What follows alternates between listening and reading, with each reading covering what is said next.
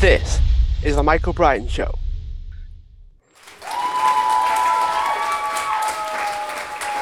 Hi everyone, welcome back to the show. And today I'm joined with Bobby Pham, who is the Chief Marketing Officer of KardiaChain. So, Bobby, thanks for being a guest on the show and share a little bit about what KardiaChain does.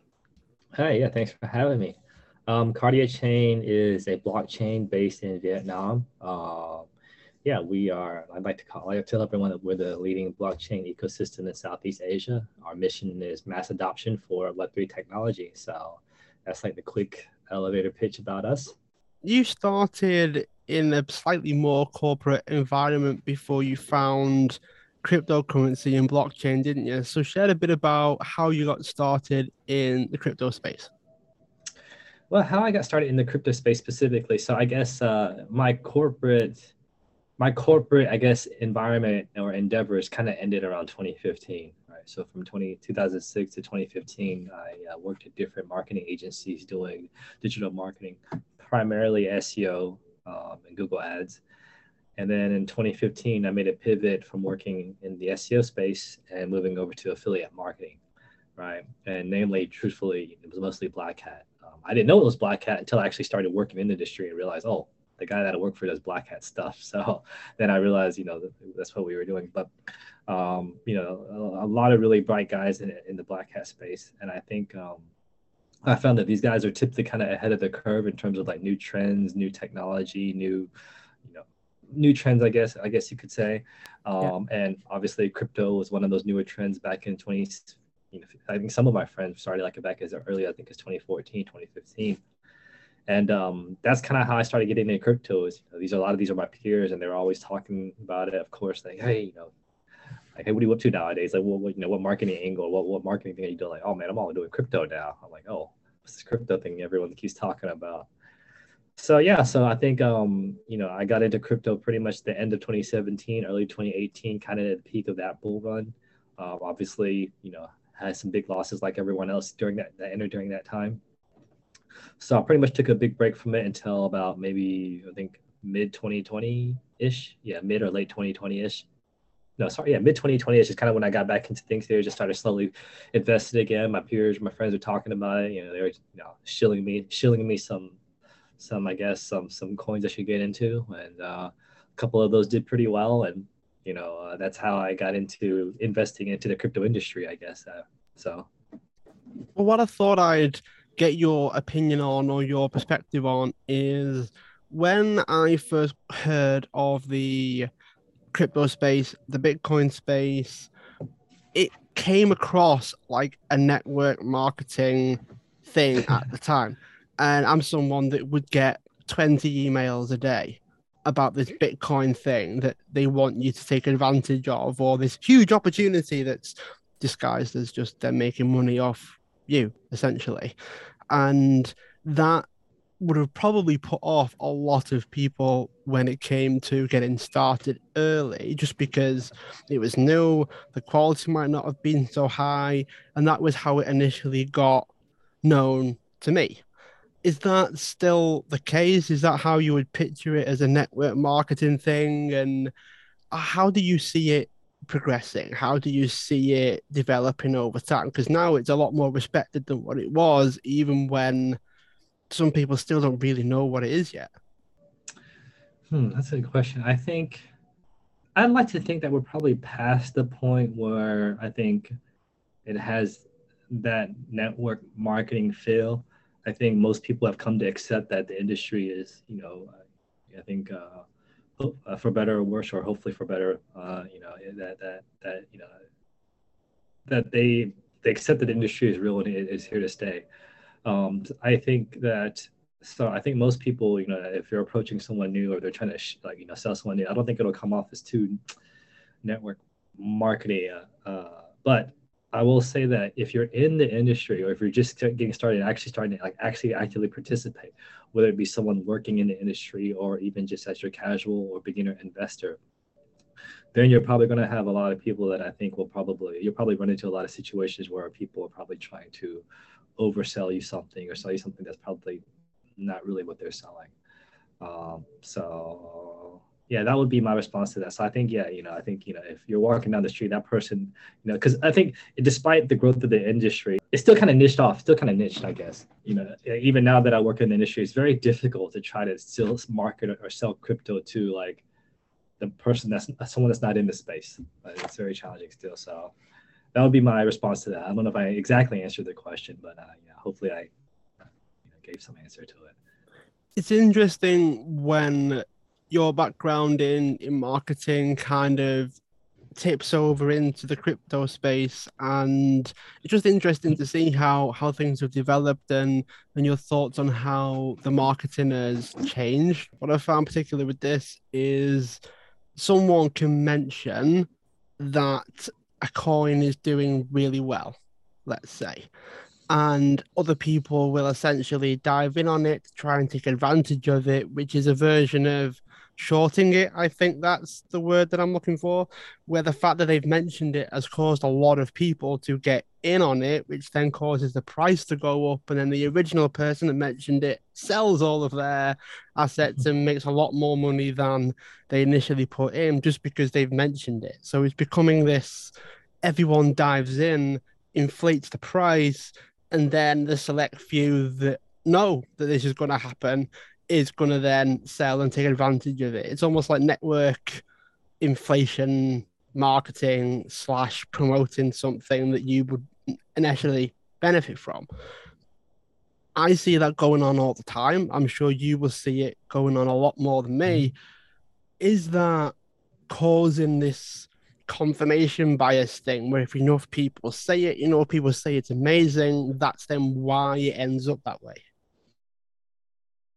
Yeah, I mean, I think as you mentioned, one I think what you're describing, I think is speculation certainly can influence the value of certain digital assets or certain coins, right? So yeah, and I think even what you just described here, yeah, I mean it does happen at the very highest levels where you have some I guess you could say some quite influential entities, influencing, probably some of the bigger media outlets to release certain types of news to, influence the price one way or the other. So I think, truthfully, though, this even happens in traditional financial markets as well. It's just not probably as transparent, because there is regulation involved. So they're not able to get away with it as easily. But crypto is still very much the wild, wild west. So this stuff does certainly. Speculation can certainly, have a lot of impact on price movement and the behavior of traders and investors that don't know any better. So that is something to be wary of. But once you get more experience in the space, you certainly kind of like recognize it. You certainly are able to recognize these things, and you tend to start to ignore it. Like you kind of start developing your own strategies for investing or Mm-hmm. trading, if you are. So a lot of times, after being burned by exactly what you described, quite a few times, you just kind of take your own approach and just kind of ignore like all the noise. And now that I actually work in this space as well, I'm no longer just a casual investor. I have a better idea of like how things work behind the scenes, so I can kind of, like I'll see certain projects being talked about. I even see people talking about like us as a project. I'm like, these guys, what are they talking? I have no idea what they're talking about. That's totally not accurate what they're saying. Is like, what are they getting this information from? So like, so that now that I've worked in this space, I'm like, man, now I will definitely not listen to any of these guys on YouTube anymore, except for the ones that I personally know I have a relationship with. So yeah.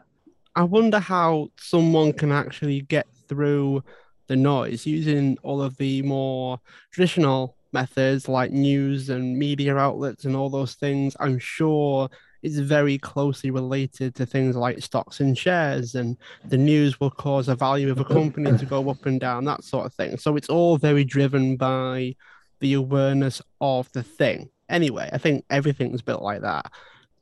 Is it something that we can actually navigate? Is it something that you can speak to, some kind of advice or principles that you use today to navigate the space in a more effective way than I guess I would? What would you tell someone that's sick of hearing all of the smoke and mirrors, that just wants something a bit more realistic, a bit more perhaps refined or clear? Because if you see one thing and then see something that contradicts it, you still don't really know where you stand or where you sit with it. So help someone else get their grips on it because there's a lot of people that are probably struggling and being burned by these short-term gains by other people.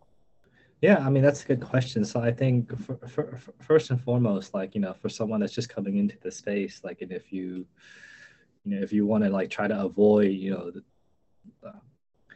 like I would say one definitely probably not go to YouTube as your first source of information because there's a lot of people that are just saying things that probably I don't think are very qualified to say things about. So I can say so one, avoid that as probably your primary source of information.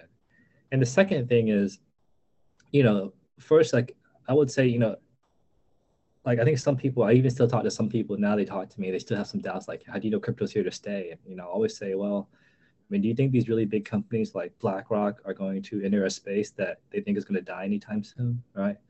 BlackRock just recently, I think, had a deal with Coinbase. I forgot what it was, how many billions of dollars was. This is like the biggest money manager in company in the world. So like they're definitely not coming into space unless they, have a lot of confidence or know something. So one, like the space is here to stay, right? So I mean, the space is here to stay. I mean, a lot of big money is coming in, a lot of institutional money is coming in. Tesla isn't buying $1 billion worth of Bitcoin if they thought it was just going to disappear. The other thing I would like to add in terms of how to cut through the noise is, I think sometimes we complicate this process more than it needs to be, right? So one, I like to look at projects that have reached a point where like it's hard to turn back. So let's take for example Facebook, right? Facebook is so big now. I mean, they've had like quite a few scandals now. The analytical scandal, the Cambridge Analytic scandal was one. Didn't even phase them, right? Because they just have too many users. Like they've reached a point where it's very difficult for them to lose, right? They have a lot of cash, a lot of influence. So I will look at such projects like that in the crypto space, which is pretty much Bitcoin. It's not quite a project, but it's just, Bitcoin has reached a point where it's probably not going anywhere. Ethereum, same thing. Um, Binance, another one here, and they have a lot of cash here. So like, um, just use, I think, what I like to call, I guess, I guess common sense investing decisions, or at least these are the ways that I approach it. I don't know if this is common sense. Like I don't, I've learned to not really just to try to go with my own style of making investment decisions. So yeah, I mean, just ask yourself, what are the biggest companies in the space? Who's running behind them? How much money do they have? Right? When you have a lot of money, it's really hard to lose. So, and I would probably start there before you really start investing in any more riskier or speculative coins. Like just do your own research and just ask yourself who are the biggest companies and start there and really get a feel for the space before you start branching out. There is a question that has been burning a hole in the back of my mind a little bit. And the question that's really standing out is, are people that are in the space propping up the industry? Like, if it wasn't as marketed in a way that it is, would it go away because no one would invest in it? It's almost like the people's industry in a way. It's very community driven. Everyone's buying it, selling it, creating its own little ecosystem. Would it simply go away if people were not as invested in the system? Like if no one benefited financially from it, would it still be there? And I'm aware that that's pretty much every industry. If no one buys it, no one invests in it, it doesn't stay. It doesn't stay anyway. So is it something that is simply smart marketing on whoever was behind the PR of blockchain and crypto did a really good job of trying to get people in and then they'll naturally want to stay? Or do you see a world where if no one really invested in it, would it go away a lot quicker than people think? So yeah, I do think it's currently the market, the industry is still kind of, well, I mean, I don't know if I would say the words like it would. I don't know if I would say the phrase it would go away, but I certainly would say that the much of the industry does still make a lot of decisions based on like the conditions of the market. Essentially, are people actively putting money in the market or not? Like, as soon as the market started going bare, like a lot of crypto companies started like ceasing, slowing down with hiring, slowing down with a lot of the decisions that they were making normally. And just like when the market was more bullish, like they were going on a hiring spree, investing a lot more aggressively in different companies and projects. So I guess to say, I mean, I guess I'll probably tweak what you're saying and saying, yeah, the crypto market is certainly more sensitive to the market condition, the macro market conditions. I guess. Um,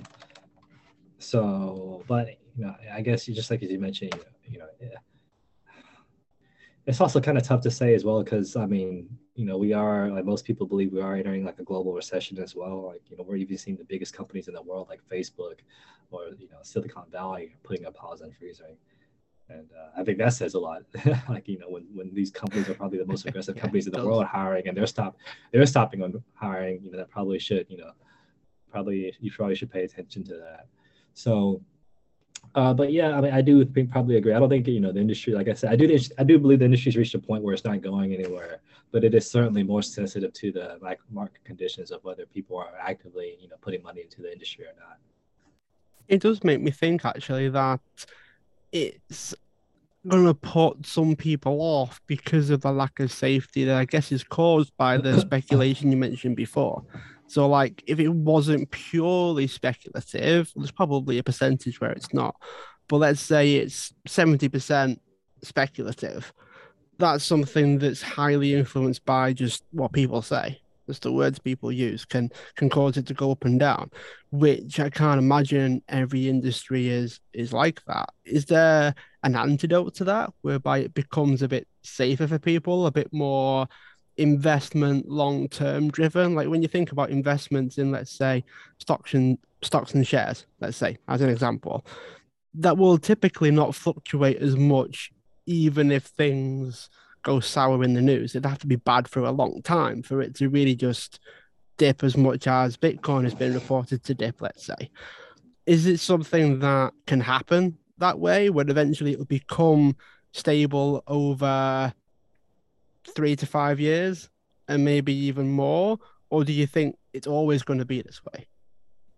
Oh no, I think certainly it's going to stabilize. I mean, I think any new industry, because the internet went through this, right? Even the internet, people. There was a time people were like, "Who the hell is going to use email? Who the hell is going to like build websites? Are you talking?" There's a time that people were talking about the internet in the same way that they're talking about crypto now. Um, but I will agree that it is heavily speculative right now, like probably even greater than the 70%, probably even closer to, arguably even 90%. Like the majority of the projects in the industry are like lacking real use case. I mean, even truthfully, as someone that works in the space, like, blockchain doesn't have a really heavy use case right now. Um, but that's just because I think the industry is just new, so it's difficult to try to find a problem. I guess it's just difficult. I guess it's just the nature of being in a new industry, I suppose. So I do believe that there will come a point where um, there'll be a lot less there'll be a lot more a less sensitivity to speculative information being released here.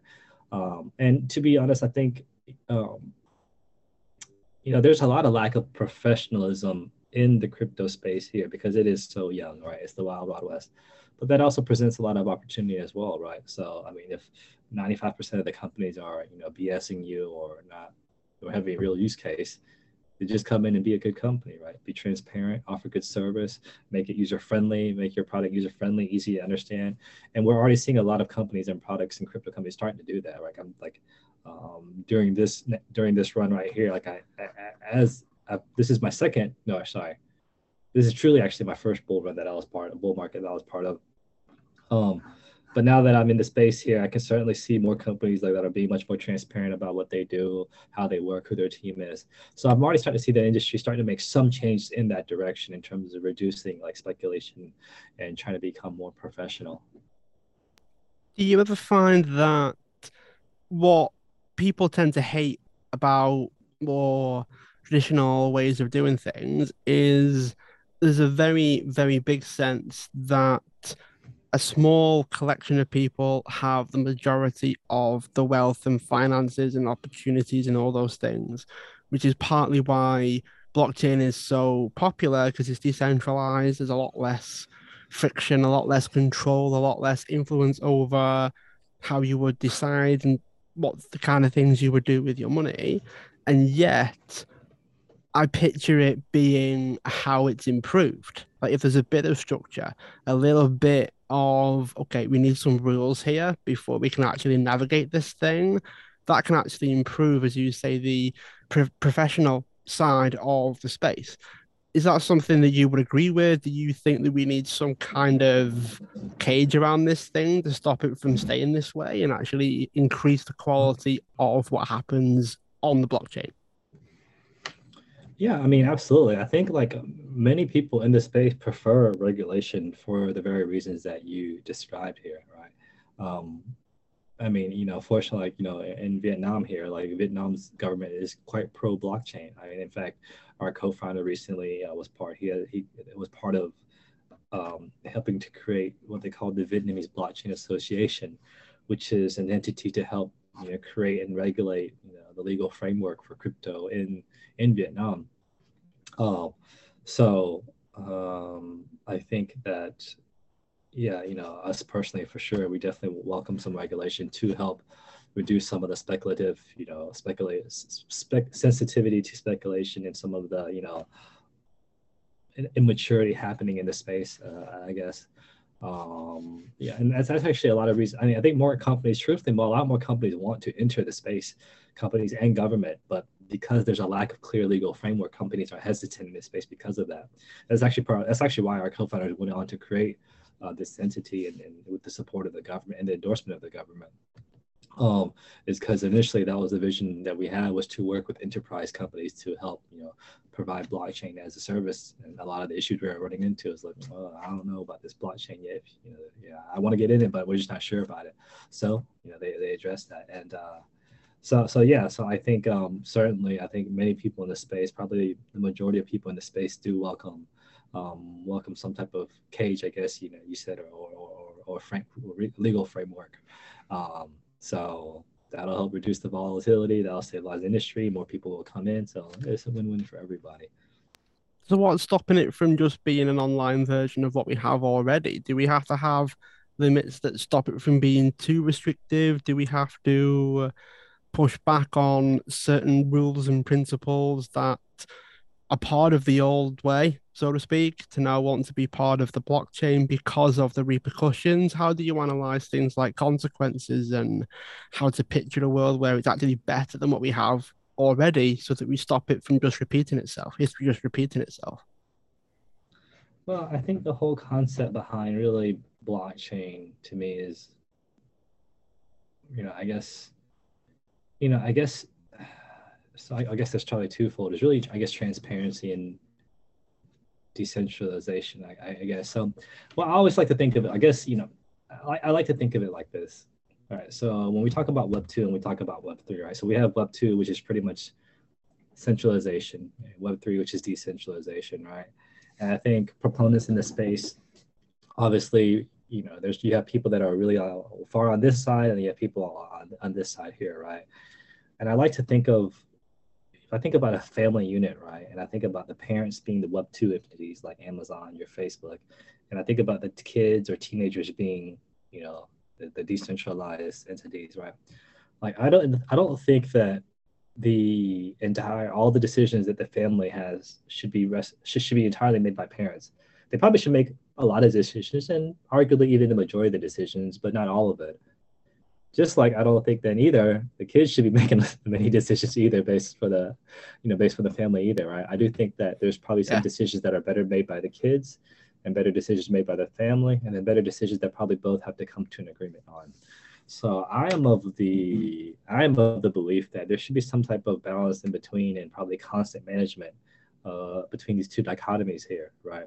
So I guess when you ask the question of like like I mean what's the point of this, like why do we really need this technology? Well, I think there is some need for it, right? I mean, there is a little bit too much centralized power, and we've kind of seen some issues with that. At the same time, decentralization is kind of inefficient. Like it's not inefficient, and sometimes it's not good to put big important decisions into the hands of people that don't have a lot of experience or don't really know what they're doing either. So I always believe just manage these two economies is better than trying to go one way or the other. So to answer your question, I do think there is a need for for having this idea of Web3 and decentralization, but I wouldn't go like balls to the wall this side either yet. There are some people that I've had the chance to have a conversation with around some improvements that could be made. And I want to see blockchain being better than the old way, like the Web 2 way. I think blockchain is probably the future, but then I think we need to have some kind of rules.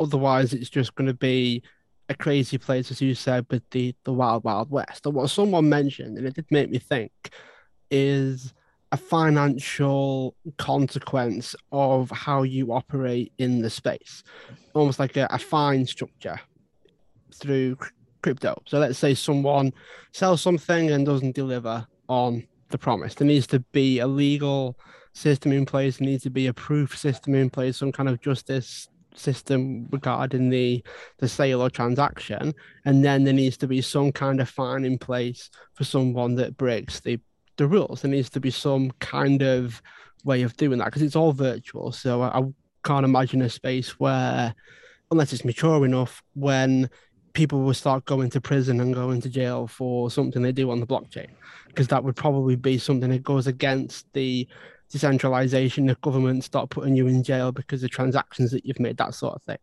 So I seem quite hesitant to say that that's going to be a real thing anytime soon.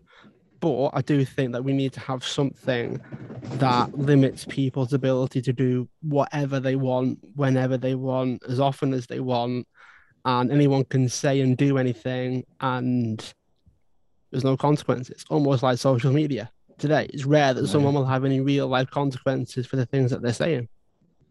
Mm-hmm. No, I mean I agree. I always like I'm certainly pro having some central support or some authority figure coming around and policing things a little bit here. Otherwise, as you mentioned, like people can do whatever they want, right? That's what I've always kind of like as someone that grew up in Western culture with Western mindset, I think even the pandemic kind of showed like some challenges of you know of I guess you could say even limiting some freedoms truthfully, right? So all right. Um, so yeah, I certainly agree that like there certainly needs to be some type of policing and regulation in this space, and really truthfully in any space in the industry. Right? Otherwise, you're gonna have people that are gonna get hurt or lose money or get really impacted. So yeah, I certainly agree. That does actually bring up something to do with digital marketing generally. And I wonder if you can share your thoughts on this idea of people being able to say anything without a whole lot of consequences. There is a very, very real thing of smoke and mirrors involved in marketing. Lots of industries are built on market something very well, even if it's not very good. And it will do well because of how it's marketed and how it's positioned and all of those things. Can you speak to that? Can you speak to hopefully trying to move away from it? Is it a real thing in a lot of industries? I know the couple where it probably is more often happening. How do we get past that? How do we actually market things correctly, which is just a way of saying what it is, what it does, what are the benefits, who is it for, rather than having to inflate everything all the time? Yeah, well, I think truthfully, I mean, the so to answer your question, for sure, I would, welcome some, better, like, if we could regulate all of, or the majority of digital marketing or the BS that happens in digital marketing out there. Yeah, I certainly would welcome it.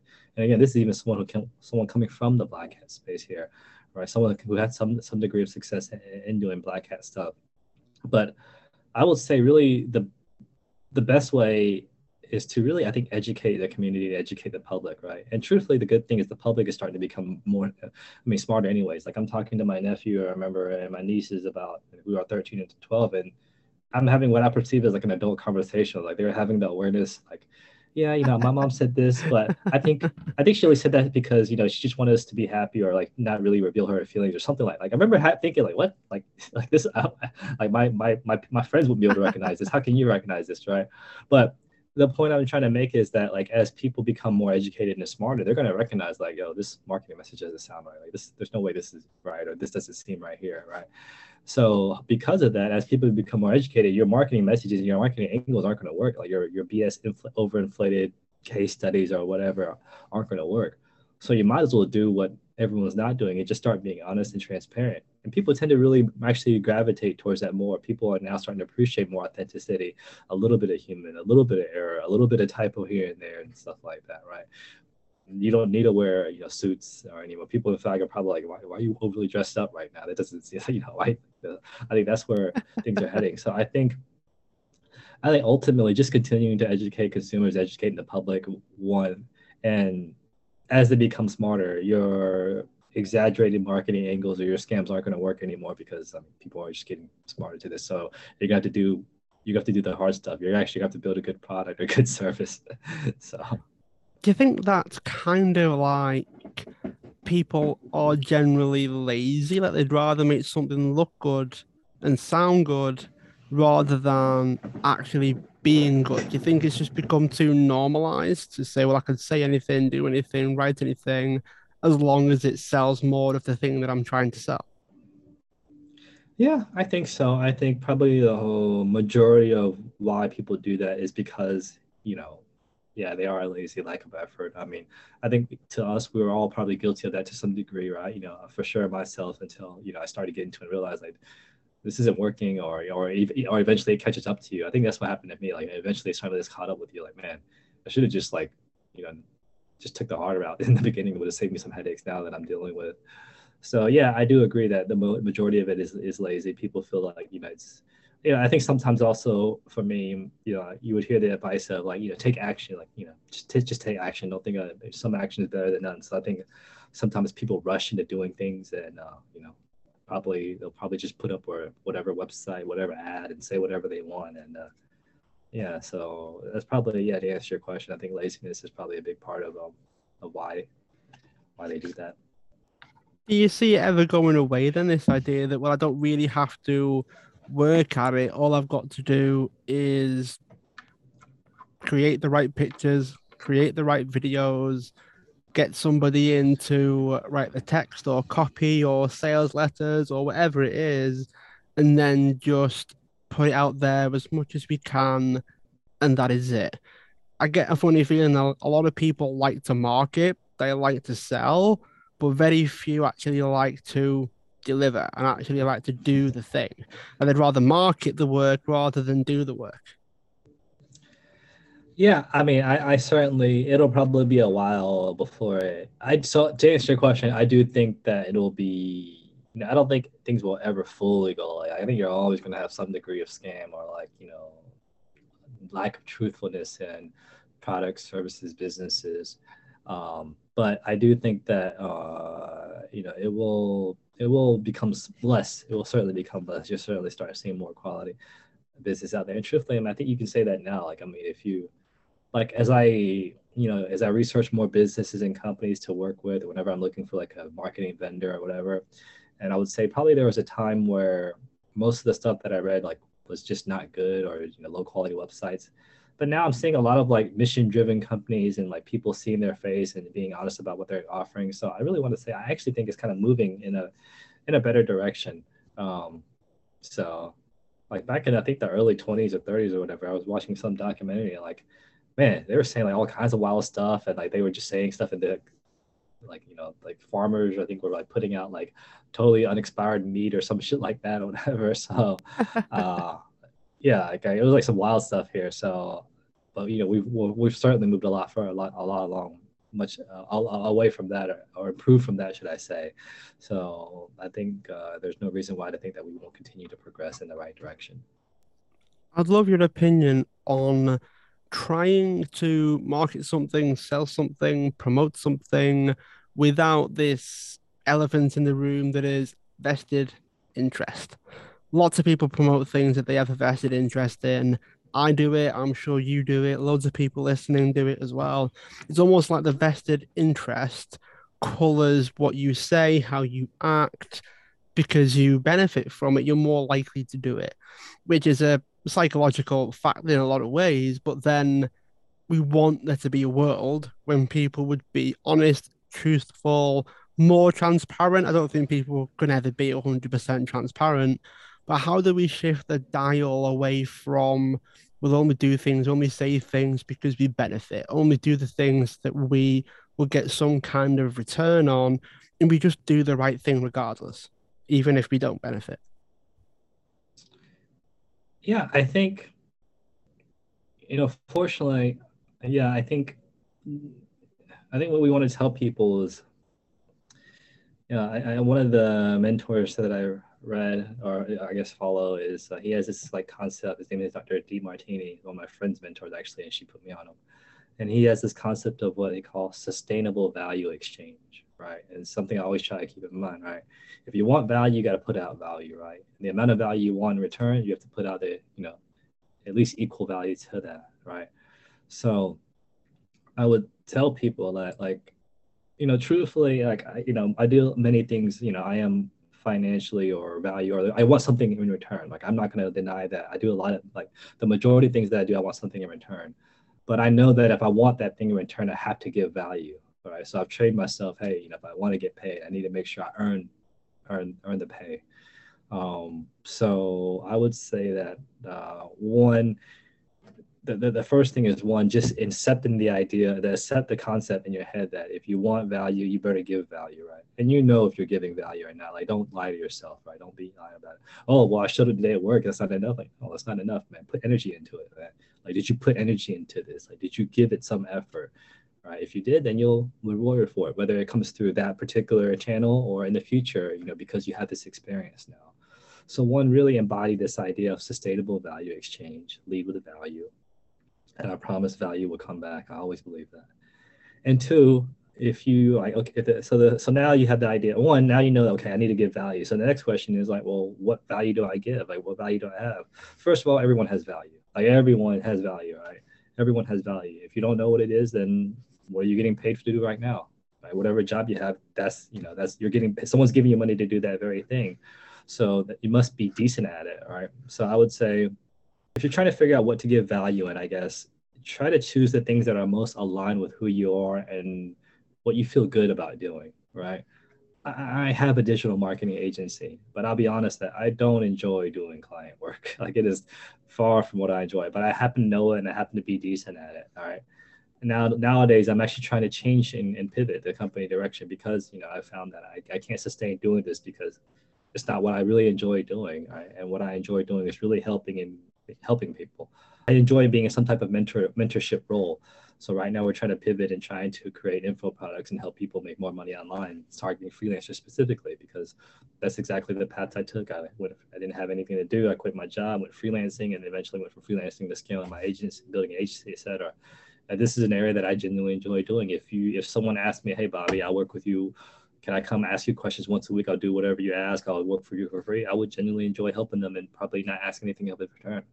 So I would say try to find what you're valuable at that's also aligned with what you enjoy doing. Like, what would you do for free?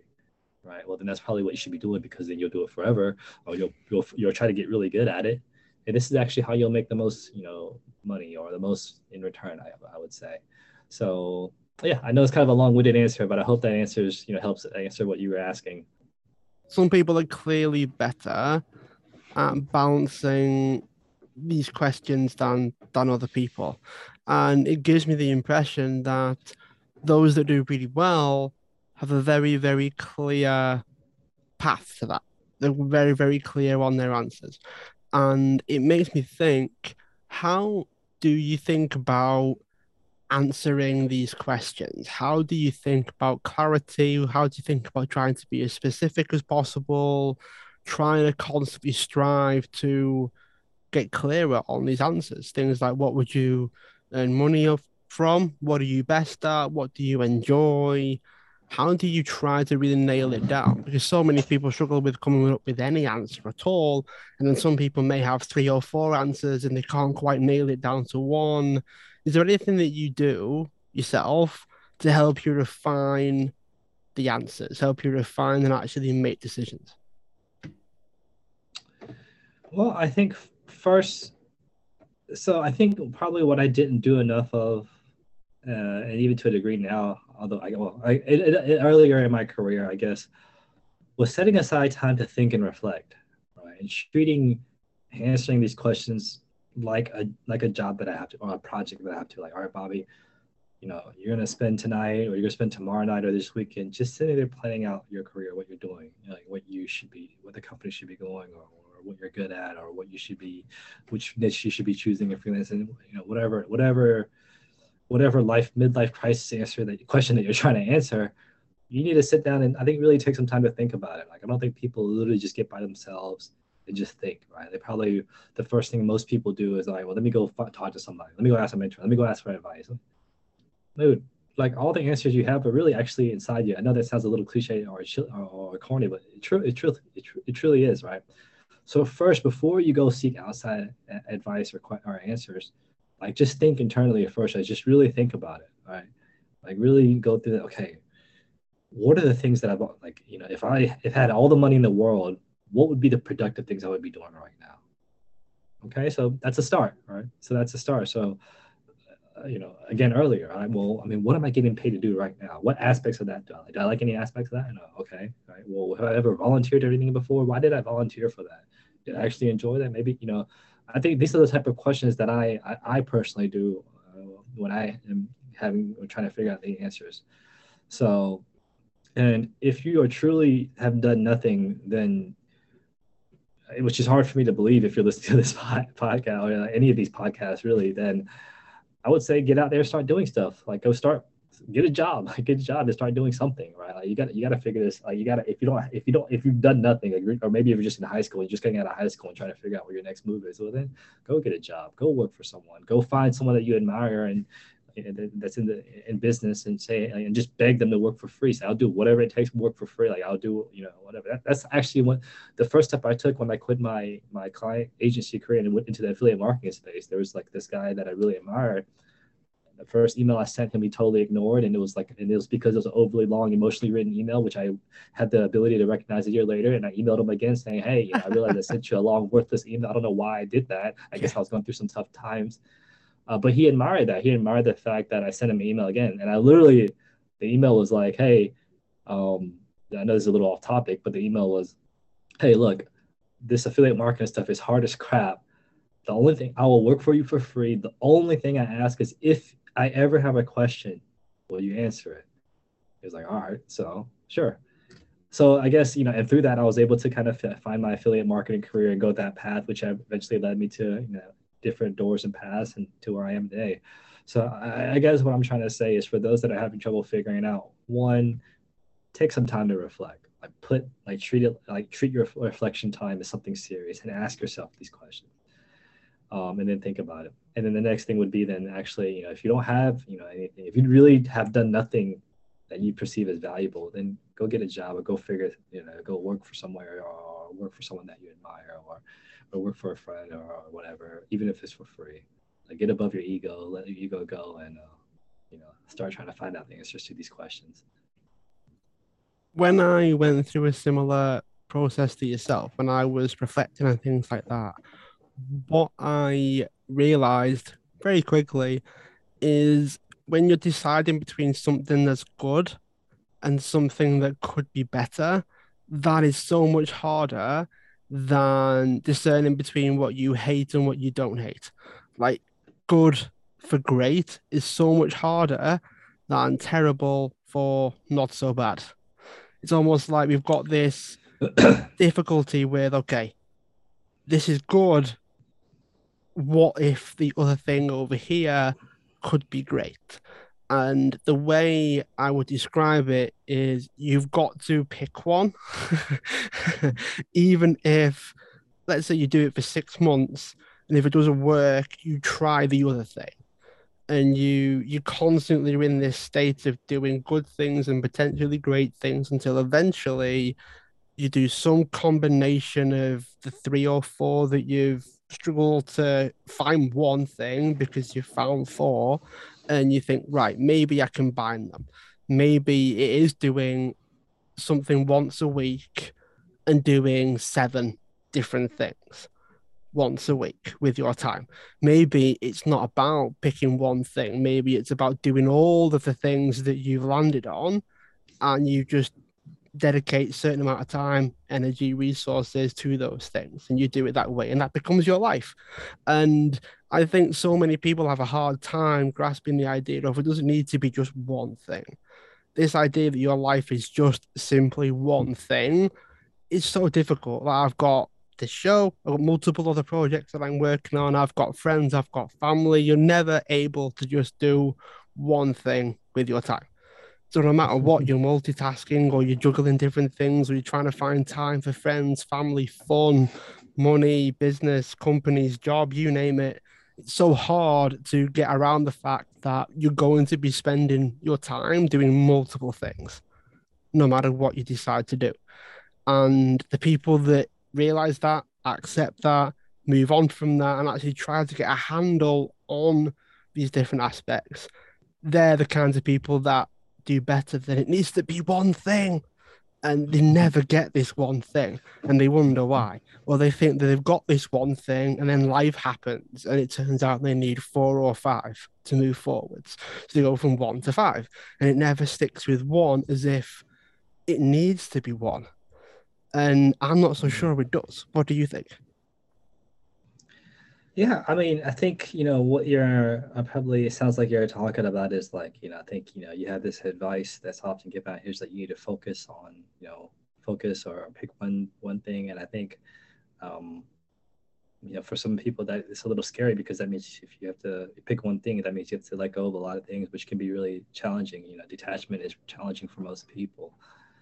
But ultimately, I mean, your life is your life, right? Like I live my life. I try to live life thinking, look, man, you got the only thing I know for sure in life is I got one of it. So if I know that, if that's fact, if I know that I have at least one, I guess depending on what religion you are, then let's live this one to however you want to live it, right? I want to see much of the world. I want to experience a good life. I want to do a lot of different things, but um, I will I will add that the one constant or fundamental virtue that I think you need to maintain if you want to be successful in anything is consistency, right? So if you're going to do seven different things and you consistently work on those seven different things or find a system that where you can consistently make meaningful progress on all of those. So I think whatever it is that you do, just be consistent about it. And as you mentioned as well, give it an honest shot, right? You can't, I mean, so many times, like, for example, these freelancers that I'm starting to try to like help out, and like, I'll see like, they're mostly it's all Upwork freelancers. That's where I specialize in. And everyone's just like, um, yeah, I'm not getting any jobs here. Check out my profile, and I sent some proposals and it didn't work. I'm like, well, how many did you send? Like five. What the, like, like, come on, like guys. Like, so I mean, the Five. point being, yeah. So the point being is like, you get one life. Do with what you want, whether it's like multiple things or just focus on one. Do whatever really allows you to consistently move in a forward direction. As you mentioned, I'm similar to you that I need to have multiple things going on to keep me, I think, at my max peak. Now, I have found the limits to that. Like I found that I don't think I can do more than two because I'm really struggling with two, truthfully. And I do probably think that for most people, if you're just starting out, you probably should focus on one. Truthfully, like you probably should pick one if you are just starting out and trying to like kind of get the hold of getting like one thing moving before you try to take on too many at a time. But hey, I mean, a lot of people have been able to start multiple projects and balance things at the same time. They do it just fine. So I'll add that in there, I guess. So that's my response to that. I want to sidestep a little bit to KardiaChain because the conversation that we've had so far makes me think that this is one of the main things that you spend your time on. This is one of the things that you dedicate yourself to. And yet, the conversation that we had before makes me think, how is KardiaChain different? What convinced you that this was worth adding to the space, given everything that we've spoken about? What makes KardiaChain different? Well, I think our approach to the space. So like I think a part of it is the people that I work with. I get one. So as I was debating on whether to start taking a serious role with KardiaChain, And truthfully, this was really challenging for me because I created my agency because I did not want to have a schedule. I did not want to go into an office. I did not want to answer to someone. I wanted to wake up whenever I wanted, sleep as long as I wanted. Right. So, I knew this was going to be, a tough, like a difficult, a decision that I had to really think about before I committed to it. But I also didn't want to turn down the opportunity to work in this space, a new industry. I mean, if you're first to a new industry, you're going to get rewarded for that if you can figure that out. So what made them difference is, as I was looking through the website, so first, the co-founder is a friend of a friend, and after meeting him and having a couple of talks with him, he was a really smart guy. Like I really enjoyed talking to him, and I can tell he's truly passionate about trying to spread Yeah. adoption of blockchain technology, and he's also really passionate about trying to make Vietnam stand out and put Vietnam on the map, which is also things that I'm passionate about as well. But Cardia means heart. All right, so KardiaChain, the selling point of KardiaChain is there. So I'm not sure how familiar you are with blockchain, I guess, lingo or technical terms.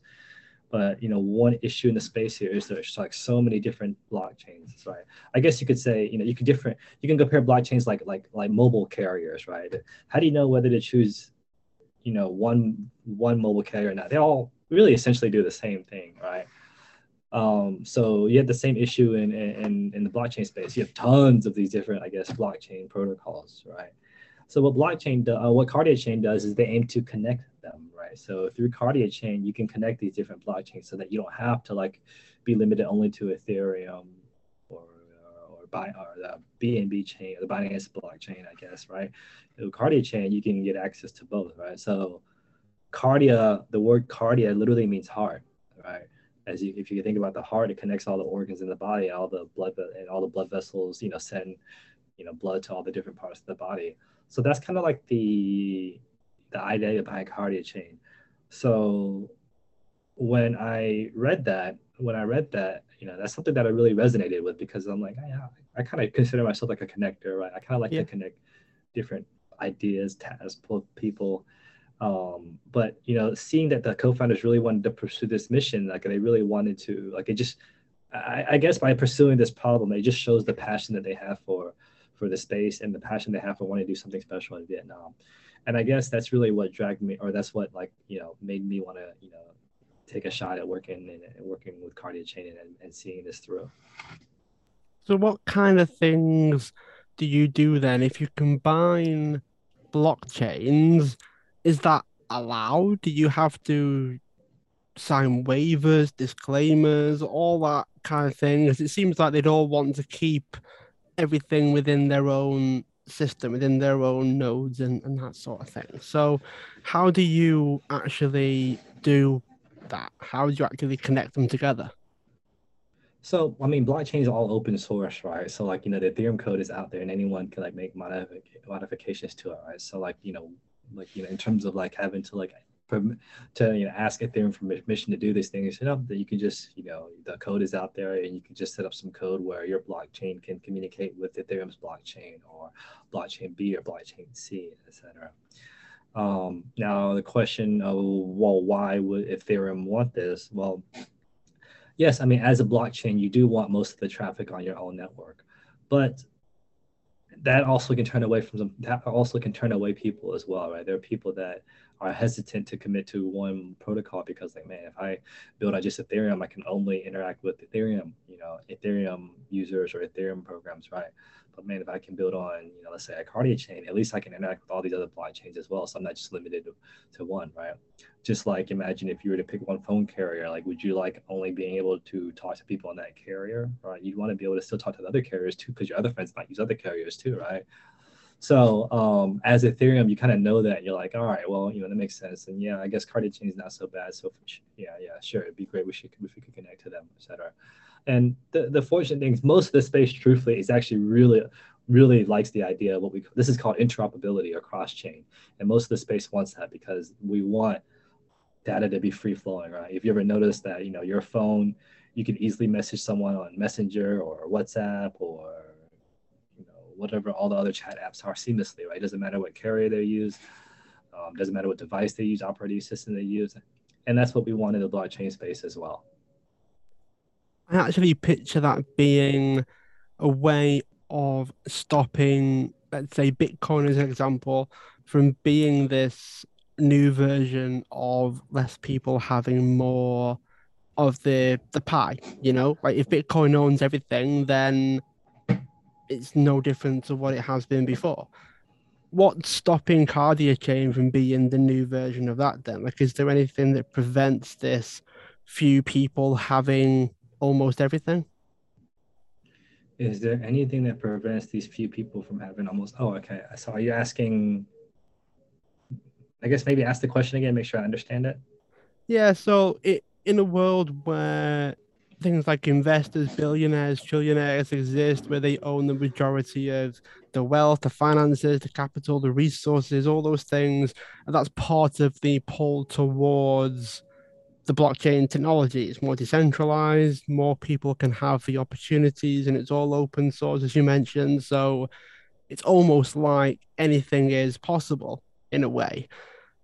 And then when you brought up that KardiaChain can connect things, that's in a way prevents it from happening again, where blockchain has most of the wealth, or Ethereum, or whatever else is out there in the future, from owning most of the capital in this kind of history repeating itself scenario. But based on what you said there, is there anything that stops KardiaChain from essentially just being the entity that has most of the financials as well? Like, are you simply the middleman, or do you have access to the financials as well? Hmm. So with KardiaChain, I mean, people would want to keep their assets because, on KardiaChain, because it is easy to transfer it to another blockchain like your Ethereum or like your blockchain B or C or D or E, right? Whereas if you, let's say, keep your assets on, let's say, an Ethereum, while you can still move it around to other different blockchains, it's just not as easy, right? Because that's not what their like goal is. That's not their Ethereum is just trying to build a really good quality blockchain, right? Where you don't have to go. Like, well, why would you need to go? Like Ethereum more so might have the perspective, well, why do I need to really? You don't really need to go there because we kind of have everything you need, right? That would be so that would be why. So I guess what I'm trying to say is that you know like being interoperable, we want you to have the freedom to move your assets around, right? So that's like that is our goal. Like we don't want you to just keep staying with us. Like yeah, you can keep your assets here, but you can freely move it around. We're not going to limit you, or we're going to actually even make it easier for you to move around. And I think because of that, that becomes very attractive, right? So that becomes very attractive for users. People actually want to use this because we have that, we give you that freedom, which technically is kind of the ideology behind blockchain and cryptocurrency. So It makes sense from a communication standpoint, I think, as well. Like if we all communicate together, you would have the control to move things around as you see fit and do it in that sort of way, almost like how they communicate to each other rather than having it all in one place. yeah, I guess you could say that. Yeah. So, how can people find out more about you, Bobby? There's been quite a lot that we've talked about today on the KardiaChain and blockchain, but I hear you're a basketball fan, amongst other things. How can people find out more about you? Thanks. Yeah, so I'm probably most active, I guess, really on, three social channels being Twitter, Instagram, and Facebook. Or actually, I would say Instagram, Facebook, and Twitter. I mostly picked up Twitter for crypto. But yeah, Twitter, Twitter handle is the real B fam. Instagram, the real B fam as well. So yeah, I would say, hit me up or follow me on those two channels, and you can probably see what I'm up to day to day. I kind of post miscellaneous stuff. I have post your typical occasional inspirational quotes and guru type stuff that I see from other people that I follow. So, you know, Thanks so much for being a guest on the show. Those that are listening, feel free to subscribe, share the show, tell others, and also leave a review wherever you are listening into your podcasts. Bobby, thanks so much for being a guest on the show. thank you, Michael. Appreciate it. If you want to join a group of like-minded people that are all out to achieve their goals, their dreams, their aspirations, and they get the help and support from me and the other members, then my inner circle is for you. There's a link in the description for this episode to get 2 months free of the inner circle. So you set your membership up, you get 2 months free, access. Hopefully, I'll see you there, and I look forward to helping you on your journey of achieving the life that you want.